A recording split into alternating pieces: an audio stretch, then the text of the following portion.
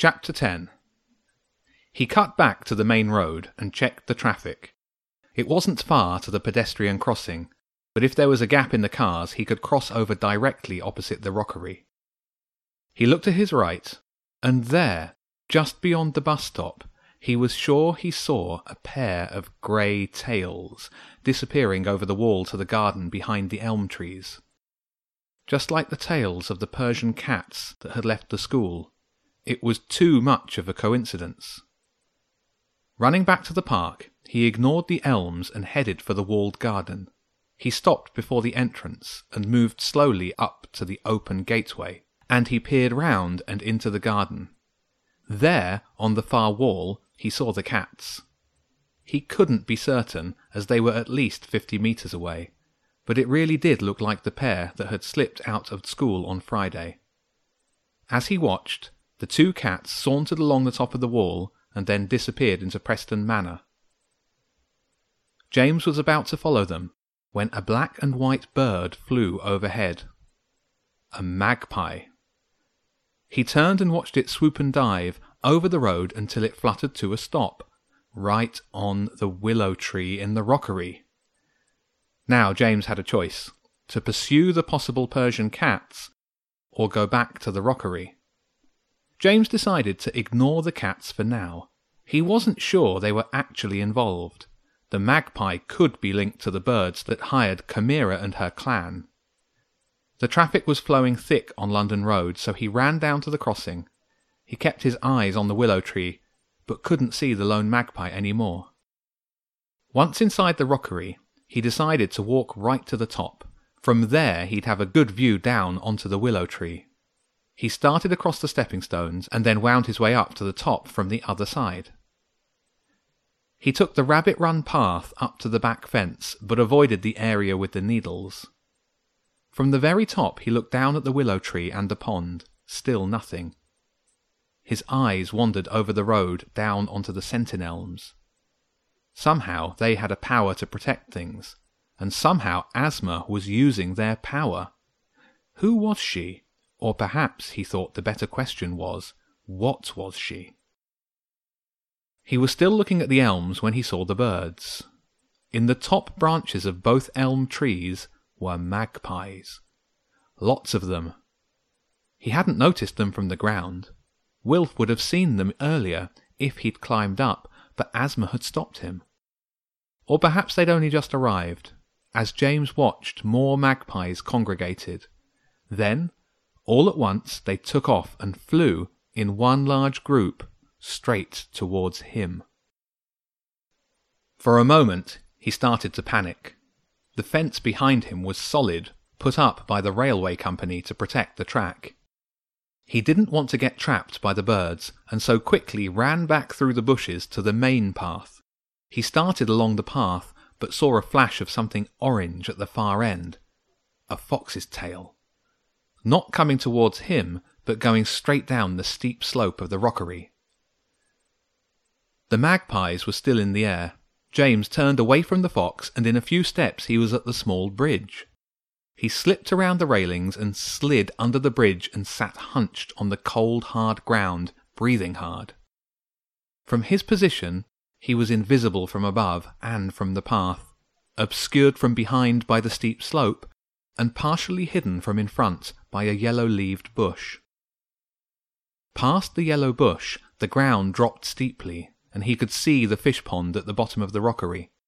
The magpies landed all together on the willow tree at the far side of the pond. From James's left, Chimera appeared on the stepping stones. She made her way across the pond and sat on an edgestone looking up at the birds. Then one of them, a huge bird with a bright bluish-green tail, flapped down and stood next to the fox. James wasn't close enough to tell what was going on. The bird was strutting back and forth, Chimera's eyes tracking it like a slow-motion tennis match. Then, after a short while, the bird hopped over to the start of the path. Chimera moved after it, and they both started up the big stone steps and toward James. He thought about running, but he also really wanted to find out what they were up to, and he thought his hiding place was pretty good. He sat as still and silently as possible. The ground underneath him was cold and uncomfortable, but he ignored it. Shortly he heard voices. The first was Chimera's. "We've been all over this stupid place," she said. "There is no other way in." "There must be," squawked another voice, the magpie. "I'm paying you well, and I want the stone." "Without the key we can't get to it." Chimera's voice was even and calm. "If you'd taken care of the trees when I told you, then we wouldn't need the key. Now they've got their power back, because of that girl." The two animals were now right above the bridge, and James held himself as still as possible. He'd been breathing quietly before, and now he stopped breathing altogether. His left side was cold and numb where it contacted the ground. "I've seen the key," Chimera said, "and you can help to get it." "Very well," the bird said as they moved off the bridge. "What would you have me do?"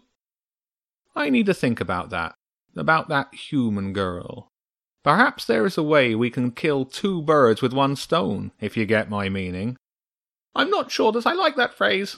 The bird flapped its wings. "You should pay more respect to me. I'm in charge here. You will do my bidding, or you won't get your share of the prize." The fox and the bird had moved far enough away that he couldn't hear them any more. He allowed himself to breathe again. He waited another minute, and then he saw the big magpie rejoin the group on the willow tree. The birds then took to the sky and flew north over the park, possibly in the direction of the hill fort. James hadn't seen where Chimera went, so he stayed still and quiet for a few more minutes before pulling himself up and out from underneath the bridge. He was stiff and cold, but pleased that he hadn't had to face Chimera again. When he reached the bottom of the steep rocky path, he stood on the edge of the pond and thought, if Hegel was right, the stone of Brighthelm should be safe as long as Asma visited the Sentinelms every day. Chimera needed the key. He felt relieved that it was still safely locked in the school. Then he thought about Mrs. Gently and felt less sure that the key was actually safe.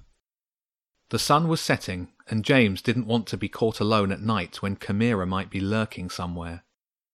He jogged back home and avoided the park. He'd had a thought about another idea to stop the magpies, and he wondered why the king under the fort hadn't suggested it. He'd see if the gang were around to help out again on Sunday. He spent another hour poring over the first 5 cryptograms in the picture that Jenny had taken. He'd solved the first Morse code one, but the second one looked harder, and the third was just a string of zeros and ones.